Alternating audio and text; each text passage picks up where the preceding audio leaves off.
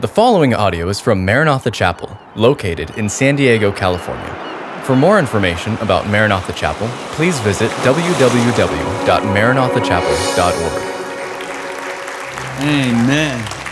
Praise the Lord. It is great to be with you this evening. And if you have a Bible, go ahead and turn with me to the book of Joshua as we continue our studies through that wonderful Old Testament book.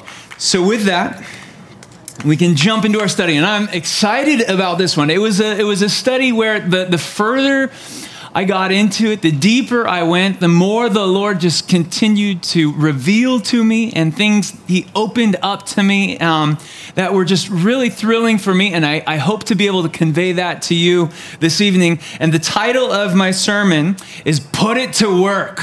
Put It to Work. So just help me preach a little bit by turning to your neighbor and tell him, sometimes you got to put it to work. Put it to work. Put it to work. All right, so I'm going to set things up like this. There's this little booklet. It's called The Art of War. And it's this small little booklet that deals with the topic of military strategies and tactics. It was written by a Chinese military strategist named Sun Tzu way back in the 5th century BC, so a long time ago. Yet it is still considered to this day to be one of the seminal works on the topic of warfare. And in one of the memorable chapters from that little book, the author, Sun Tzu, he talks about the importance of knowing thy enemy. Have you ever heard that phrase? You need to know your enemy? Well, now you know where it comes from. Actually, I want to read the full quote to you, and here's what it says. If you know the enemy and know yourself, you need not fear the result of 100 battles. If you know yourself but not the enemy, for every victory gained, you will also suffer a defeat. If you know neither the enemy nor yourself, you will succumb in every battle. So a little cryptic there, but what he's basically saying is, before we can defeat our enemy, we need to first know who he is and what he does and how he works. Because if we know the enemy's playbook, then that gives us a huge tactical advantage over them. It's a little bit like this. Remember a couple of years ago when the New England Patriots football team got in big trouble from the NFL because they were videotaping the other team's practices. And they got in big trouble and they lost draft picks and all the rest. Why? Because it gave them an unfair advantage over the teams they were playing. It was like every time the other team lined up, they already knew what to expect. Well, guess what? As Christians, the Bible tells us that we face a very real enemy. Now, he goes by a lot of different names. He was referred to in various parts of the Bible as Satan or the devil. He's also known as the accuser of the brethren. Peter calls him our adversary. And he tells us furthermore that our adversary, the devil, walks about like a roaring lion seeking someone to devour. Now, there are some who don't believe in a literal devil. They say he's just a figurehead. He's a representative meant to, in a symbolic form, represent or typify evil in all of its forms. Now, of course, the real devil is just fine with people not believing in him, right? Just makes his job that much easier. Those people are that much easier to pick off, and they don't even know it's him doing it. But you know as well as I do that there is a devil. He's real. And he has a plan for your life. The Bible says that God has a plan for your life to bless you, to give you a future and a hope. Well, guess what? The devil has a plan for your life too. And John 10:10 tells us what it is. He wants to rob you, kill you, and destroy you. So how's that for a plan? But we know that as Christians, we don't need to be afraid of the devil. Why? Because we have his playbook. We know what he's going to do. And by studying Scripture, we can get ahead of him. And we can know what to expect. You see, in 2 Corinthians, Paul talked about the devil's desire to outwit us. But he went on to add this, but we're not unaware of his schemes or his tricks. So do you see what Paul's saying there? We know the devil's schemes. And that gives us a huge tactical advantage in our fight against him. So what are the devil's strategies? How does he come against us? This is the thing that I want to talk with you about this evening. And to do that, we're going to be looking at Joshua chapter 9. So with that, let's go ahead and begin reading our text there in verse 1. It says, "Now when all the kings west of the Jordan heard about these things, the kings in the hill country, the western foothills, and along the entire coast of the Mediterranean Sea, as far as Lebanon, the kings of the Hittites, the Amorites, the Canaanites, the Perizzites, the Hivites, and the Jebusites, they came together to wage war against Joshua and Israel. However, when the people of Gibeon heard what Joshua had done to Jericho and Ai, they resorted to a ruse. They went as a delegation whose donkeys were loaded with worn-out sacks and old wineskins, cracked and mended. They put worn and patched sandals on their feet and wore old clothes. All the bread of their food supply was dry and moldy. Then they went to Joshua in the camp at Gilgal and said to him, the Israelites, 'We've come from a distant country. Please make a treaty with us.' And the Israelites said to the Hivites, 'But perhaps you live near us. So how can we make a treaty with you?' 'We are your servants,' they said to Joshua. But Joshua asked, 'What are you and where do you come from?' And they answered, 'Your servants have come from a very distant country because of the fame of the Lord your God. For we've heard reports of him and all that he did in Egypt and all that he did to the two kings of the Amorites east of the Jordan, Sihon, king of Heshbon, and Og, king of Bashan, who reigned in Ashtaroth. And our elders and all those living in our country said to us, take provisions for your journey. Go and meet them and say to them, we are your servants. Make a treaty with us. This bread of ours was warm when we packed it at home on the day we left to come to you. But now see how dry and moldy it is? And these wineskins that we filled were new, but see how cracked they are? And our clothes and sandals are worn out by the very long journey." All right, so what's going on here? Well, as we catch up with the Israelites, we find them fresh on the heels of a couple of impressive victories. At this point in their journey into the promised land, remember, they're beginning to take possession of that land that God had promised to give to Abraham and to his descendants. And at this point, the Israelites have really hit their stride. They'd seen the great walled city of Jericho come down, and then after that brief hiccup with Achan and the town of Ai, where they lost one battle, then they came back and they took out the smaller town of Ai as well.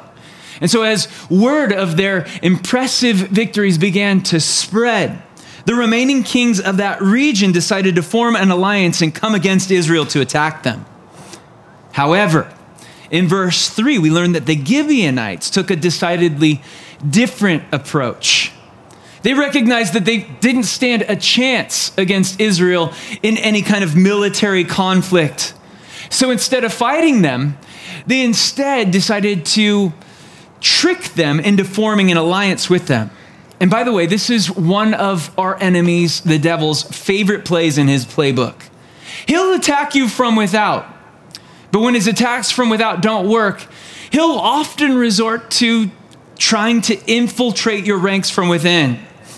You could say that the devil lives by that old adage, if you can't beat him, you might as well join him, right?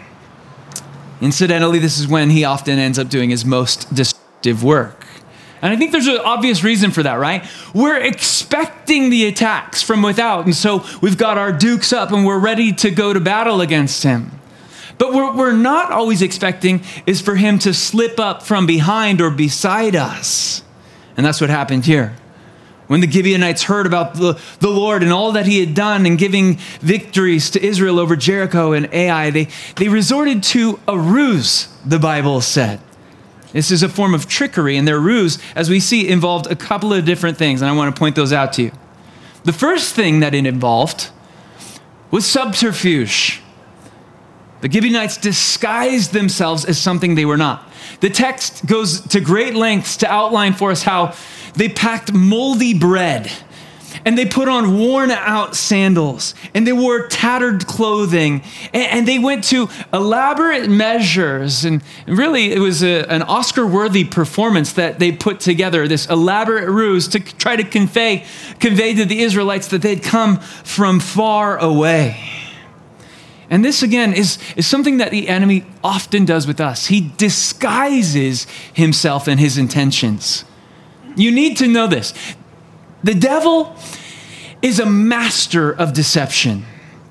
In fact, if you go all the way back to the beginning, there in the Garden of Eden, the first time that Satan appears, he comes in disguise.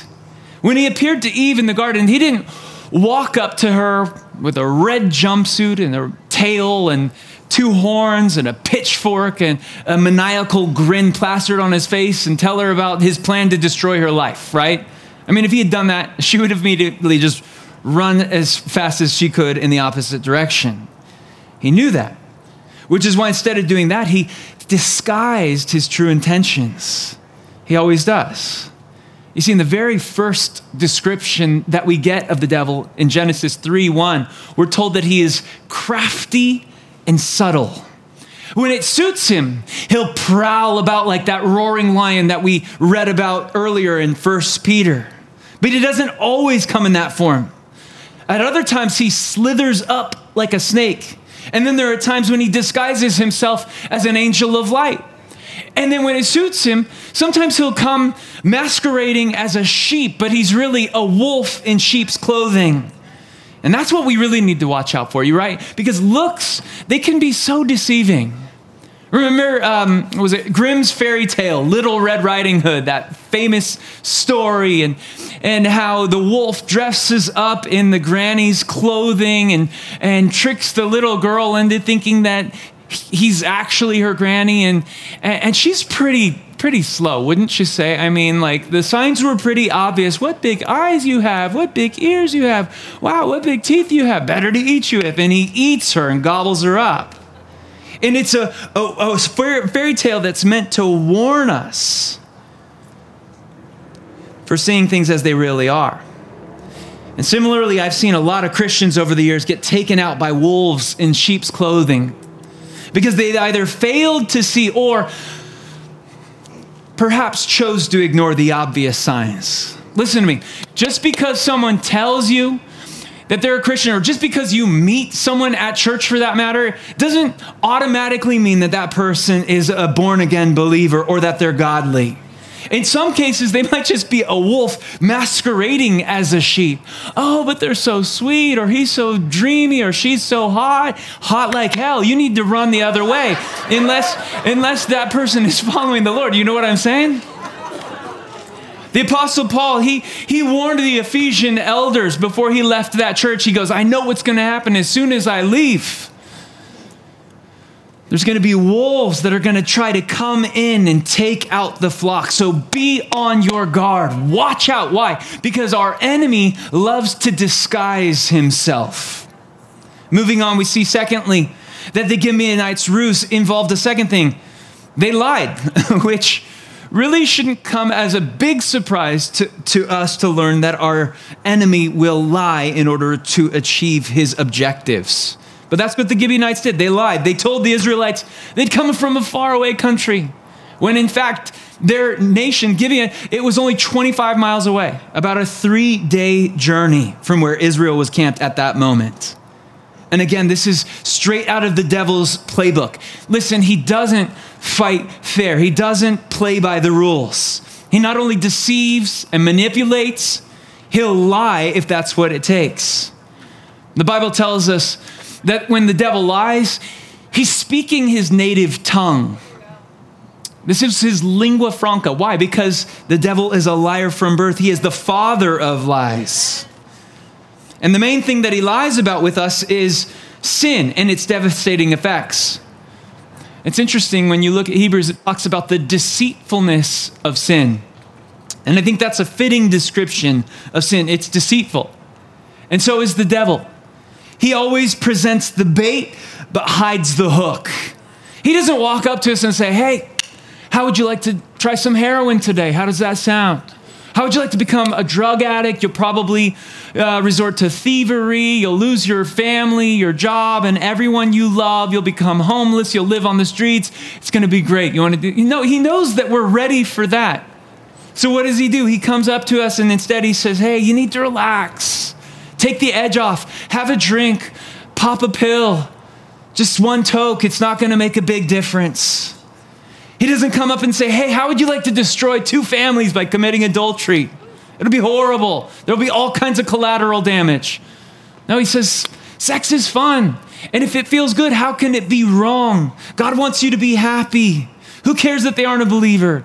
You have so much in common. They're a great person. God wants you to be happy, and that's how he gets us, through deception, trickery, and lies. Now, of course, the Gibeonites, they had a ultimate goal in all of this, and so does the devil. In verse 6, we see the Gibeonites' end game. They said to the Israelites, come, make a treaty with us.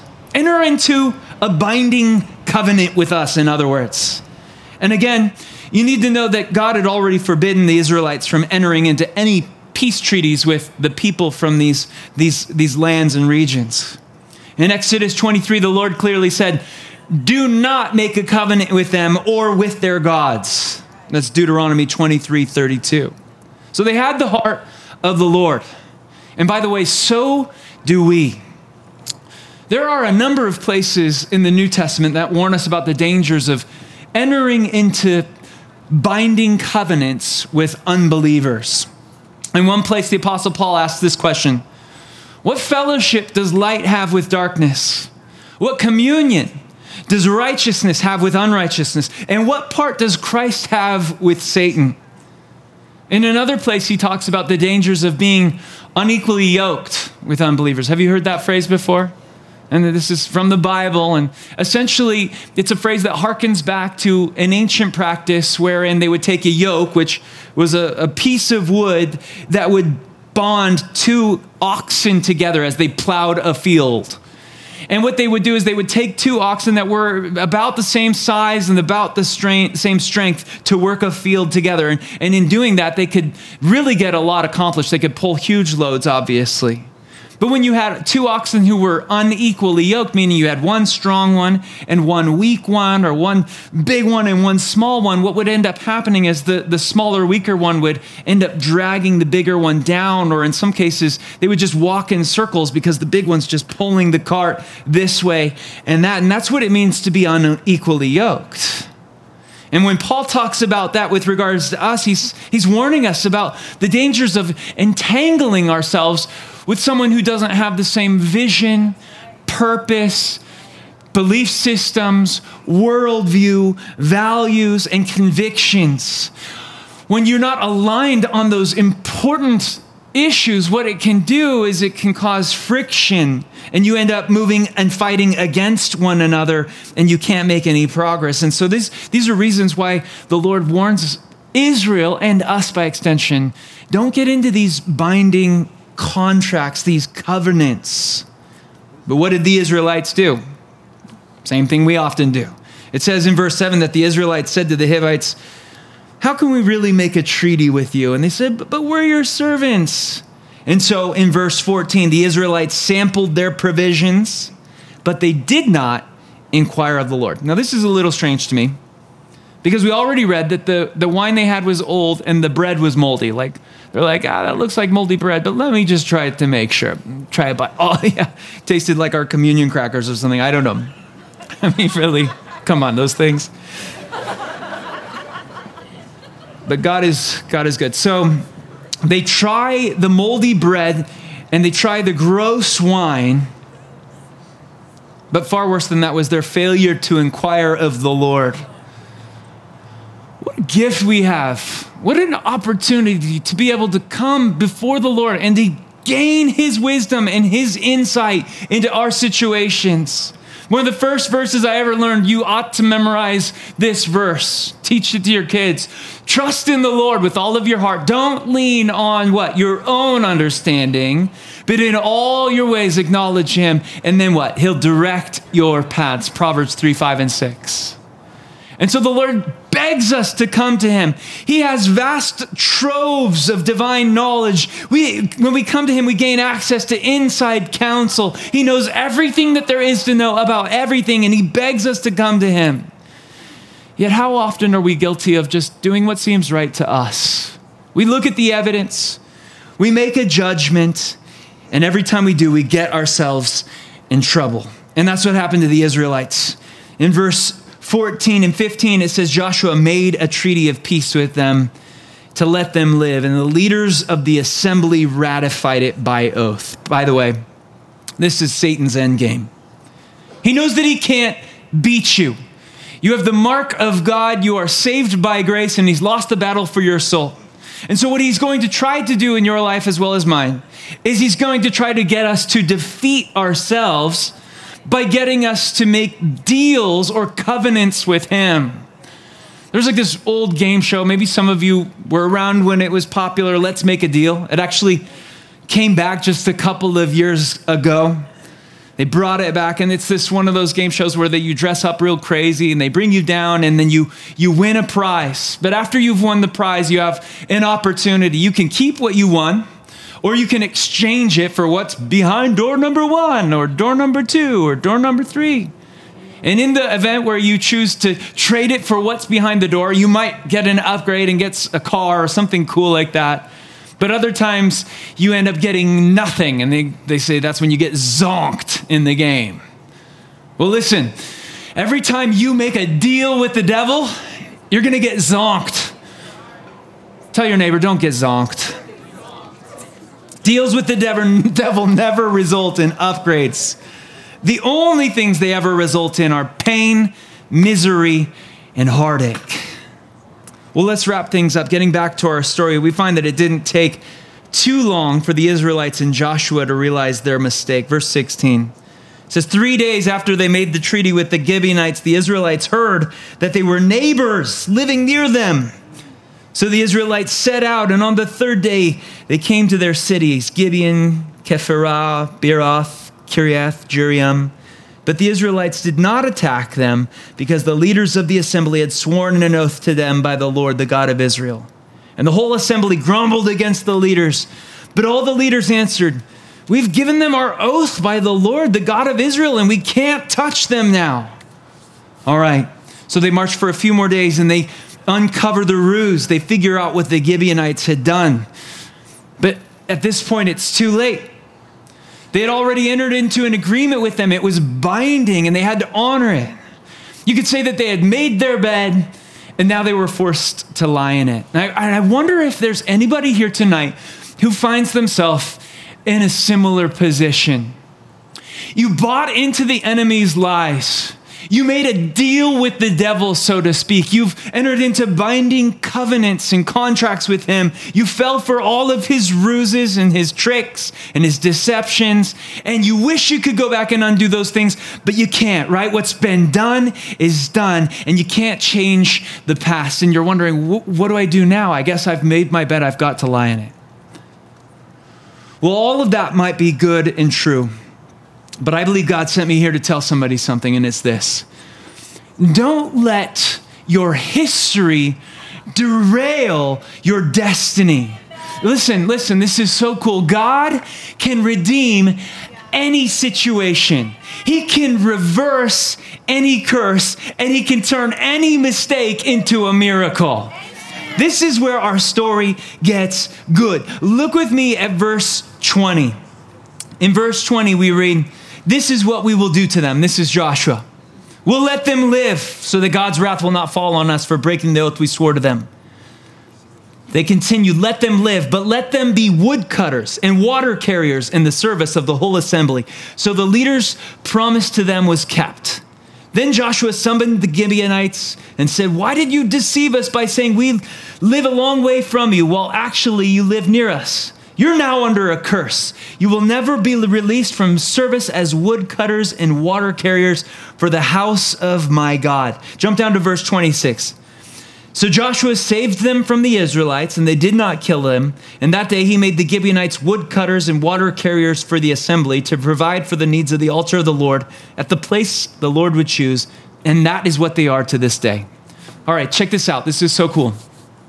If the first part of this story gives us a sneak peek into the enemy's playbook, then the back half highlights the grace of God and shows us how God can redeem even our biggest mistakes. Let me explain. Joshua and the Israelites, they blew it big time, right? There's no getting around that. There's no denying that. They fell for the enemy's lies, and they ended up entangling themselves in covenants that they couldn't break. But it's what they did after they messed up, after they made their mistake, that really impresses me. You see, we're all all of us, every single one of us, we're all going to make mistakes. A lot of mistakes. One of the truest verses in the Bible, they're all true, but this one's really true. I think it's James 4:2. It says, we all stumble in many ways. Somebody say amen to that. Amen. We make lots of mistakes. As a matter of fact, the Bible says a righteous man or woman falls 7 times in a day. Some of us, we've already hit that number by the time we've hit the snooze button, right? For the 3rd time. So the question isn't whether or not we're going to fall. The question is, how will you respond when you do? And here's what we learn from the Bible. At the end of the day, it's not going to be your failures that will define you. Ultimately, it will be your responses to those failures that define you. And this is where our story here becomes particularly helpful, because after Joshua blew it, and I'm sure he was embarrassed, look what he did. He didn't wallow in self-pity. He didn't run and hide. He didn't try to pin the blame on everybody else. Well, it was the leader's fault. No. He went up and he confronted his mistake. We see this in verse 22 where it says that Joshua summoned the Gibeonites. I love that. He marched right up to the Gibeonites and he called them out on their deception.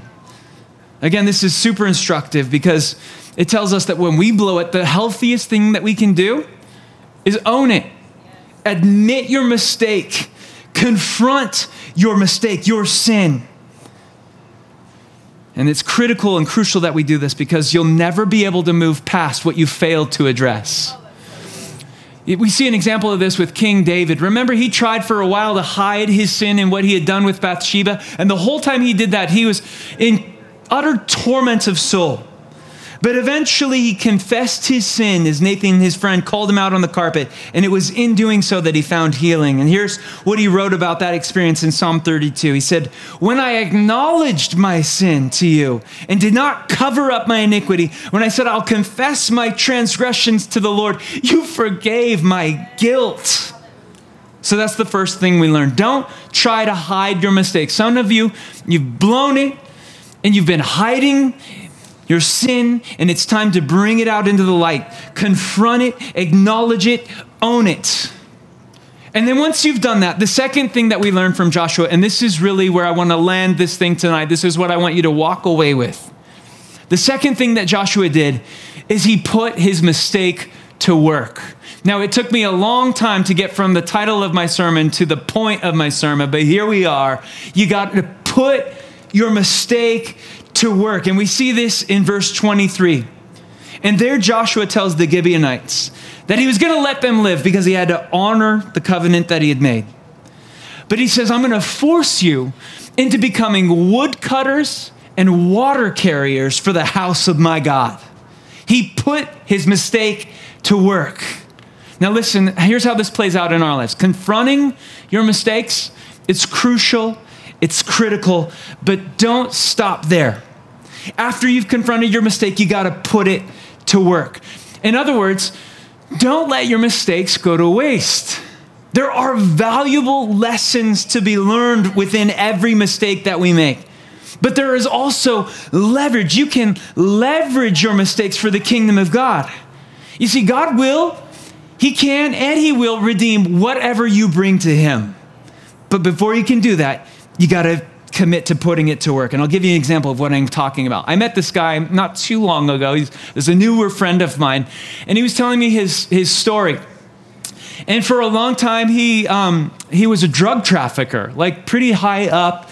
And he was selling drugs all over Southern California, up and down the coast. And he would throw these huge rave parties, and he had channels of distribution. And of course, he was constantly trying to evade the cops and the law. And so a big part of his job was, working things in such a way where nobody would get caught, mainly himself. Then one day he gets saved. Now he's got this whole skill set. How's he going to put it to work? Well, this is so cool. He ends up working for the underground church.